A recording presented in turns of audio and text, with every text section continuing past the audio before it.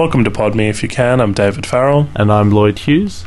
And today's film is Alfonso Cuarón's Gravity. He's, of course, the director of Children of Men, among others.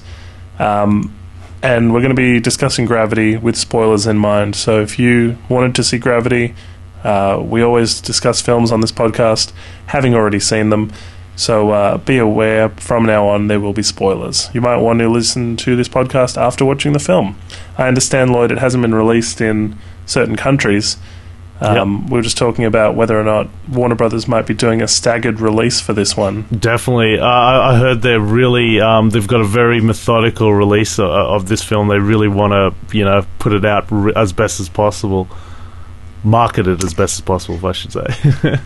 Before I went and saw this, and I saw it in a pretty full cinema. It was at noon, so first session of the day, and everybody was very interested in seeing it. I was worried there would be too many really long, boring space shots, and 2001-esque. A little bit. There's some shots in 2001: A Space Odyssey that just blow out the runtime. But then I saw the runtime of this was only 91 minutes. So I thought, I just hope they're able to, keep a tight story without me watching somebody just drift aimlessly for too long. And the other thing I was worried about was, whether it would feel like they were just in one set. Uh-huh. Yeah. That they had one space station and they were just floating in and around it in space. And if I would get bored of just one unique setting. And this completely blew those expectations away, because though we have that initial shot, and the first shot of the film lasts over 10 minutes, which is classic for this director. In Children of Men, there's 3 occasions where there's just these 10-minute shots. Beautiful. Yep, absolutely. But having that first shot where George Clooney's sort of floating into view and the spaceship and everything is coming closer and closer to camera, that was the only long, inverted commas, dull shot that there could have been. Yeah, that's right, and it was so daring. That was his opening shot, really set sort of a mood, and you think it will set the pace of the film. You're like, oh, okay, because this is it's such a very slow, very 2001-esque shot, but it really just set the tone. Hey guys, this is space, and this is the environment that you're going to be in for the next hour and a half. I didn't know about the text at the beginning, whether or not that was sort of hurting the film. Oh, yeah. That life in space is impossible stuff. I think you tell us that through showing us, and maybe it wasn't necessary. Yeah, I agree. When I saw the trailer for this, I wasn't impressed at all. I was like, oh, okay, it's just, for some reason, men in space, I know it's so spectacular, but when they're just fixing satellites and things, to me, it just seems so boring. Like, every time you're in space, the connotations are always associated with it, Star Trek, Star Wars, aliens, battles, and stuff like that. And it's so daring to have, such a major release with 2 high-level, I won't say high-level, but very, very popular actors, George Clooney, Sandra Bullock. And I was just like, okay, well, this doesn't look that impressive. But then it wasn't until I saw the director's name, Alfonso Cuarón, if I'm pronouncing that correctly, his name, I was like, okay, if he's directing this, then it's got to be, something of huge interest. And just before this film was released, James Cameron watched it. He watched an early screening, and I got a quote here from him from a Variety article. I was stunned, absolutely floored. I think it's the best space photography ever done. I think it's the best space film ever done. And it's the movie I've been hungry to see for an awful long time. Yes. Yeah. So honestly, they've done an amazing job, and I absolutely found it so difficult to flaw this film at all. The one thing, after I thought about it, and I forgot it after watching the film, I completely forgot this element, but the one thing that I thought about that I thought I would have edited out was the yelping and the yowling, where Sandra Bullock is doing like a dog. Yeah. That was a little bit, I had some issues with it. Like, there was just too much going on. Like, if you break it down from the moment the shrapnel hits them, and do you know the theory, what that's called? Is it Kessler syndrome or something? I think it's, the Kessler syndrome. Kessler syndrome. What that is, he came up with it in the early 70s, and the idea is because of all these satellites and space junk, like I'm saying that with quotes, that's orbiting the Earth, because we put so much I don't want to say buildings, but space stations and satellites around Earth. There's heaps of junk up there. Yeah. Yes, there's heaps of junk up there, and the idea is it's constantly circling Earth, and it's just too dangerous and not feasible to send astronauts up there eventually. Like, eventually it'll just be too dangerous to send anyone up there. We've got to clean it all up somehow. And this movie takes that as the biggest adversity of this film, and that's what causes the chain reaction. The only issue I have with this film, and this film's a masterpiece, an absolute masterpiece. The CGI alone in this film is, or the technical aspects of this film is a breakout. Like, it is absolutely amazing, and I'm sure it'll probably lead the way for a long time, you know. But what was I saying? Oh yeah, the issues I had. There was just so much going on, such a huge chain reaction. From the moment the debris hits, she flips around. You know, George Clooney has to get her. Then they have to get back to the ship. She loses George Clooney because they're tangled. Then there's a fire in the station. You know what I mean? Like, there was maybe some of those segments they didn't need. Like, did the space station really need to be on fire? Like, it just seemed like every second she just had to get out of situations at the last bit. You know, maybe she's having the worst day in space anyone could possibly have. Yeah, exactly. Certainly. Yeah. And I think the way that they did this was so emotionally draining in a way, because you want the human survival instinct. You want to see her live. You want to see everybody live, you know, but the dangerous nature of space, when that first bunch of debris hits and they have to go and recover those bodies of the other crew members, you know, you see his smashed-in helmet by the debris, and you know that can happen to her or George Clooney's character, Kowalski, any time that debris comes back around. You know? So that creates this kind of high-stakes 90-minute countdown, you know. The fire, I think, is convenient that it happens, but I was guessing it was something to do with, because she flooded it with oxygen again when she got back in there, you know, she pressurized it differently. Sure. So then this loose wire started sparking again, only because she got on the ship again. Like, they'd neutralized it when they evacuated it. It just seems so weird, because it's the last minute, you know, she gets into the hatch just to escape from the fire, and, you know, I'm holding my breath the whole entire time, and I'm just like, give me a second to breathe. It's intense, isn't it? Oh, yeah, it's super intense. This is like a roller coaster ride, literally. Yet my concern going in was going to be, will they just be stuck there? Will it be like Open Water? Remember that film where the two people get left scuba diving by their boat, right? Right. And then they're just kind of floating in the water and trying to avoid sharks and just talking to each other, right? Yeah. I was wondering if it would be like that, like they're just trapped in space with no options, you know? I was worried that it was going to be dull and for 90 minutes. And I don't know if you saw Buried with Ryan Reynolds. No, I didn't see that film. Where he's, well, the plot is, without any spoilers, he's trapped in a coffin, you know, buried under the ground, and he's got a phone, and, you know, he's trying to... They don't really change set or anything, because obviously it's all contained to the coffin.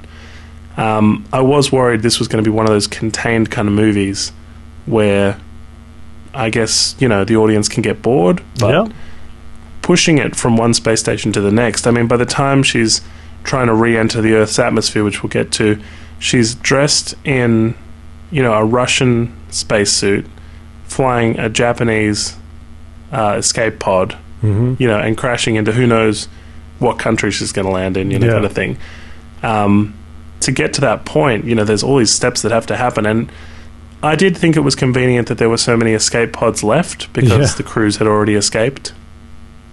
Yep. But I just went with it, you know. Yep. No. I yeah, absolutely. I think it's a fantastic movie, and yeah, there are a few segments where it's a bit of a stretch, But yeah, like I don't know, maybe a part of me just wants them to slow down just for a bit, just to take it in. And I know there's that scene where she's just going to give up and she shuts off the oxygen. Did you go with when George Clooney came in? Like, Sonic told me it was a dream sequence when he opened the hatch and she survives. But then somebody told me you can survive for up to 70 seconds with the airlock open, the oxygen coming out. But I don't know if I believe that. I just thought the moment you're exposed to space, you die. Like, you know. Well, I mean, we'll never know, you and I, but hopefully we'll never have that situation. But after watching this, I don't ever want to go to space. The scene where he opens it, it feels surreal because she just covers her face and then she's fine, you know. I absolutely loved that scene. It was probably my favourite scene in the film. I was hoping that it was real and George Clooney did survive that. You know, I would have went with it. It's such a welcome cameo at that point because you've been ripped through this, you know, I don't know what you call it, roller coaster, like you said. And at that time, like, to see him and it just happened to knock on the thing and, you know, wake her up from this she's about to die kind of thing. It's like almost like a miracle, you know? And I would have welcomed that if that was real. Like, I would not have been one of those people that would have went, "Oh, that's such bullcrap."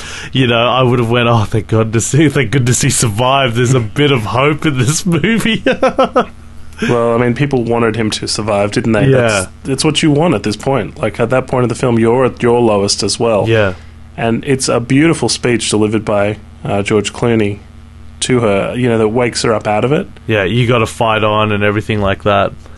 Yeah, and like saying, you know, 11 hours, 13 minutes, he can suck it, you know, sort of thing. And like, it's comedic as well as, you know, sentimental. And obviously he touches on the subplot, which is that she lost a child when the child was 4. Mm-hmm. And she just keeps driving and hasn't really been the, you know, pilot of her life perhaps since then. You know, she's just continuing to exist and she's a bit more numb from the experience. You know, she is welcoming death at this point, you know. And the speech he delivers where he says, you know, you can either, it's nice here, you know, you can forget about your problems, you can, you know, it's dark, you can shut out the lights, or else, you know, you can, you know, get up and take control of your life kind of thing. I thought it was beautifully delivered. That was, such a good scene, I thought. And the way the camera pans slightly to the left onto Sandra Bullock, and then, you know, he's gone sort of thing. It's just such a, you know, realizing that you were right, that instinctively it seems wrong that he's been able to just catch onto the ship. Impossible, you know. Impossible, yeah. That he's there at all. And, reality setting in. It's a very, very well done scene, I think. I really enjoyed the film. Like, did not know what to expect. With the director, who's incredible, he's probably one of the best in the world. And he spent a long time making this. That explains his inactivity since Children of Men, and that's understandable when you consider the great technical feat of Gravity. He puts in a lot of, and I hate symbolism in movies, I absolutely hate it, but he's got that other layer in his movie, especially, and it's all over Gravity. It might not seem like it because Gravity is effectively a survival movie, and it's just the hero getting out of the environment to safety. But there is so much, so many symbolic elements in this movie, and I can hear the director yelling at the actor in the screen. You know, when Sandra Bullock first makes it to the space station, she has to breathe in the air. I could hear the director going, "Sandra, it's like you're in the womb, Sandra. You're in the womb. You're being born again." You know, and she has to pose like that, and it's just like, yeah, okay. Where she floats and there's the umbilical cord looking thing behind her. It's very, very visually Rebirth, isn't it? Yes. And she has to continue to push down these, you know, little tunnels, you know, if you will, into escape pods, and sort of, her final, like, emergence from the water at the end of the film. It's your Eve bringing birth to Earth for the first time, Sandra. Your Spanish accent is terrible. Somebody should tell you, Lloyd. Look, I think as well it's a testament to, I don't like Sandra Bullock that much. And I think the reason for that is because I dated a girl who loved Sandra Bullock. She was like, Miss Congeniality is awesome, and, you know, I had to watch Sandra Bullock movies. And then obviously when you break up with somebody, you associate things with that person. So for me, I always associated Sandra Bullock with that person, and I went, Sandra Bullock, because it reminded me of this relationship that didn't work. And so watching Gravity, I don't love Sandra Bullock, but by the end of the film, she's won me over, which is impressive. Yeah, she put so much effort into this movie. Yeah, and it's a testament to Clooney and to the script that he's got his whole... You know, Houston, I have a bad feeling about this mission, kind of his running joke. And the way he can sort of just casually tell a story, the calmness of him in the situations where, you know, she is expelling so much oxygen and just panicking. You know, and the fact that he can talk her down and stuff, it's just... They're both very good characters, I think. I love that shot where it goes into the helmet, and you got to look at it really closely because the camera is outside, and I think it's at the very beginning when there still hasn't even been a cut yet, and the camera like goes right to an extreme close-up of Sandra Bullock, and she's breathing heavily, and then finally it just somehow dissolves into the helmet, so we're inside the helmet, and rather than a glazed glass or plastic over the lens, it's now we're with the flesh, like we're inside the helmet, and we're just constantly looking at her eyes and listening to her breathing really heavily. I thought that was really well done. I can imagine just people having nightmares about floating off into space in a spacesuit. You know, this is one of those being buried alive, public speaking, massive fears. Like floating to oblivion. I remember having a long conversation with a friend at night, and we were talking about, wouldn't that be like the worst thing? You're just floating into oblivion. And then we thought of what's the best way to die, like the ultimate way to die, and it would probably be that you're floating into the heavens, you know, and you'd probably lose oxygen and just fall unconscious. So it wouldn't be a really hurtful death sort of thing. You wouldn't be in pain. You'd just, you know, lose oxygen to the mind and just fall asleep. But yeah, at the same time, it is so frightening and terrifying space, and this movie really played on those fears. Well, first of all, you could be hit by space debris and then burst your helmet open and die a much worse death. Yes. So that's the real, you know, looming danger in this film. But when she's Sandra Bullock's character, Dr. Stone, is sitting there talking to the man in the other language, and he can't understand her. They're saying woof woof and stuff. She says, "I'm going to die today," and it's a weird thing to know. This will be the day you die, you know, sort of thing. That kind of, you know, most humans don't have that. You know, knowing when they're going to go. And so I think if you were floating off into oblivion, like you were discussing, knowing you were going to die would just be the most kind of... Either you'd be at peace with it, depending on how you'd live your life, or you would just be like, I don't know, just in this terrible, horrible fear spiral. I like to think George Clooney had a good death where he's just walking off and constantly looking at beauty, you know, before he did seem very in love with the view, which was... Yeah. It did make it easier to... yeah, and I was hoping that he wouldn't get hit by debris or anything like that. Like, I like to think that he just floated off to his death, constantly admiring Earth, yeah. He made me think of Mount Everest, how there's all these bodies up there, and when people die on missions, they just get left up there. Yep. And whether or not in the future we're going to have more and more space missions where, you know, astronauts' bodies are not brought home and they're just kind of floating around up there, and, like, you know, you can't recover them. Like, they wouldn't have been able to go and find George Clooney's body unless there was some kind of homing beacon in that suit. Or did you hear about all the roles these two roles were offered to, and how many people turned it down? Yeah, Robert Downey Jr. was the other lead. Yeah, he was I think Angelina Jolie. Angelina Jolie, yeah, and Natalie Portman, I heard. Yeah, but she became pregnant, so she couldn't do it. Sure, yeah. Yeah, no, it got passed around a little bit, but I think as well the screenplay and everything, it's been so difficult to get it made that I imagine lots of different actors were available and then not available. Yeah, you know, but and I bet all the technical aspects of just constantly going, oh, we can't shoot today, or, you know, we've got to push this back. Like, I heard Fincher warning Alfonso Cuarón that the cameras aren't ready, you got to wait 5 years, and he still went ahead, and technical wise they just kept pushing it back, so I guess that had a lot to do with it. Ultimately, I'm pretty happy with the cast. Same, yeah. You see the fear in Sandra Bullock's eyes, when she's spinning out of control, and they managed to sort of really bring these two characters to life. I was very impressed. Did you see this in 3D? I did not. No. I can imagine the appeal of the 3D. Apparently, a lot of it was pre-visualized, and you've got that moment where she's crying and the tears are kind of falling towards the camera. And that would have been effective, and all the things flying around. Like it seems like it'd be a good one. Yeah, it'd be worth seeing in 3D. I saw this in 2D? a big screen. Yeah, I saw this in 2D. I was kind of disappointed I didn't see it in 3D. Usually I try to see things in 3D, and this would be one of the major ones to watch in 3D, if you're only going to watch a handful of them.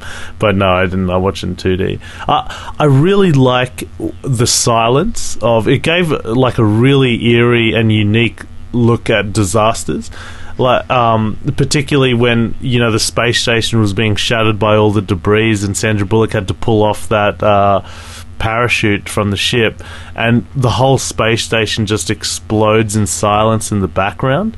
Was so effective, and it was so eerie. Like, I've just never seen anything like that before. It's a real triumph of special effects, and it really showcases the horror of space. Like, there's just this eeriness about it. Absolutely. And when the text was on the screen at the beginning, the audio gets crazy loud and then drops off completely to silence, and there was enough of that kind of fluctuation that the sound design in general, just hearing all of their voices over the comms and having that kind of underwater feel to their motions, Yeah. where you can sort of faintly hear what they're doing when they're clicking tools and stuff around. It was all very realistic, and obviously space is one of those things that so few of us will enjoy of this generation, that there's such a curiosity to it, and I mean, just fascinating stuff. The way how they shot this just blows my mind. Like, they use what's called the Vomit Comet. That's the nickname of it, and that's what NASA uses to train their astronauts when they go up into space. I don't understand fully how it works, but it's like a ship that goes up into the sky to a point where there's no gravity, but they can only film for like 20-30 seconds, and just my mind can't fathom how that's possible. Like, I heard Apollo 13 did a little bit of that. The movie directed by Ron Howard and starring Tom Hanks did a little bit of that, but mostly they use wires and things like that. And I think that movie's very, very effective, but this one was like all out, get it technical 100%, and I just can't in my mind fathom. I'm really curious to see Blu-ray of this with all the special features. Definitely, same. Look, I think as well, they did a good thing not having too much silence, because the constant talking to Houston in the blind, is a good way to have that kind of exposition throughout the film. Yep, it was a great tool.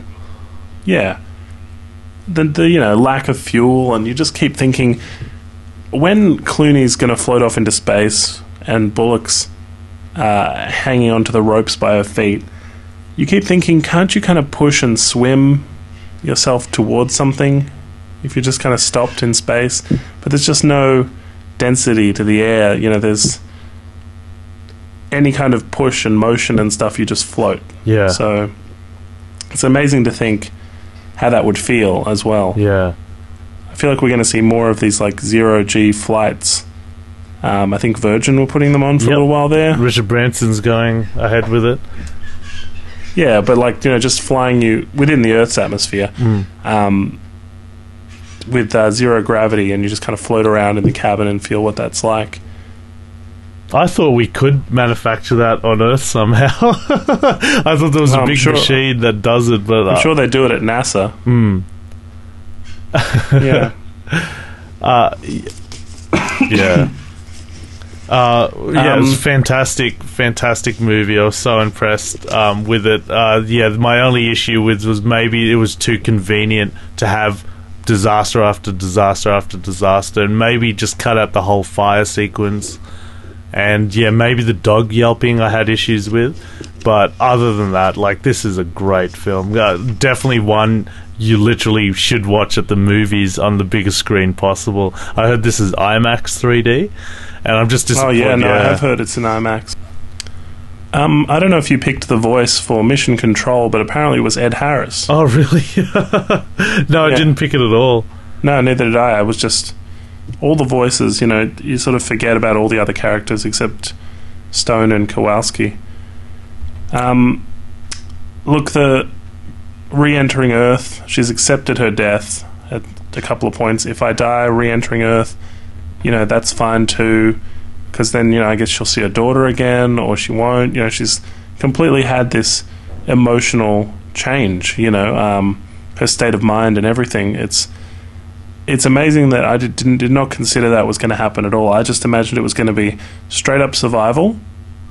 You know, human survival instincts kicking in this movie. Yeah.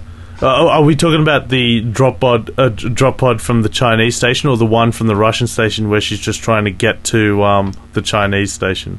When she's trying to get back into the Earth's atmosphere, in the Chinese one, I think. Oh yes, sorry, yep. You know, she has that kind of, you know, Houston, I may burn up on re-entry, but, you know, that's okay, and blah, blah, blah. I found that, you know, it was really amazing to me that there could be this, such a well-formed kind of, you know, emotional depth to Sandra Bullock's performance. So definitely.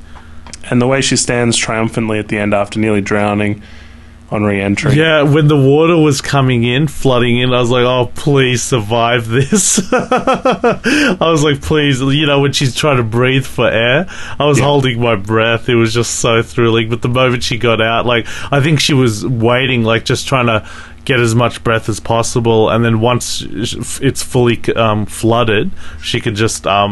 swim out, but then the weight of the suit was pulling it down. I was like, oh, please don't die. Well, at that point, I mean, it's a Hollywood movie. At that point, you've got to have her survive. Yeah, absolutely. And I didn't quite understand why she was struggling to stand, and it wasn't until, oh, that's right, she spent, you know, a few weeks in space. Her muscles aren't used to literally the name of the movie, gravity, you know, and as she's standing, she's fighting that and just trying to get used to the Earth's atmosphere again, and in a sense, you know, not to be symbolic, but she's being born again, you know, walking on Earth, and she's just so thankful she's back. I love that line, I hate space. Yeah. No, I mean, the whole film just sort of took the audience to a place you wouldn't have expected. I mean, it was amazingly directed. I thought he deserves an Oscar nomination, at least for this. I'd like to see Bullock get an acting nomination. It felt very strong, the performance, and as well I can see visual effects and even sound design. Definitely.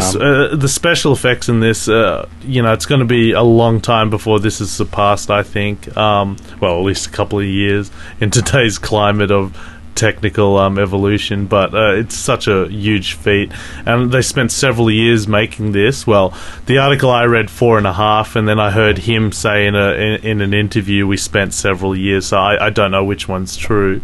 Sure. Yeah, you know, absolutely, they deserve all the praise they can get.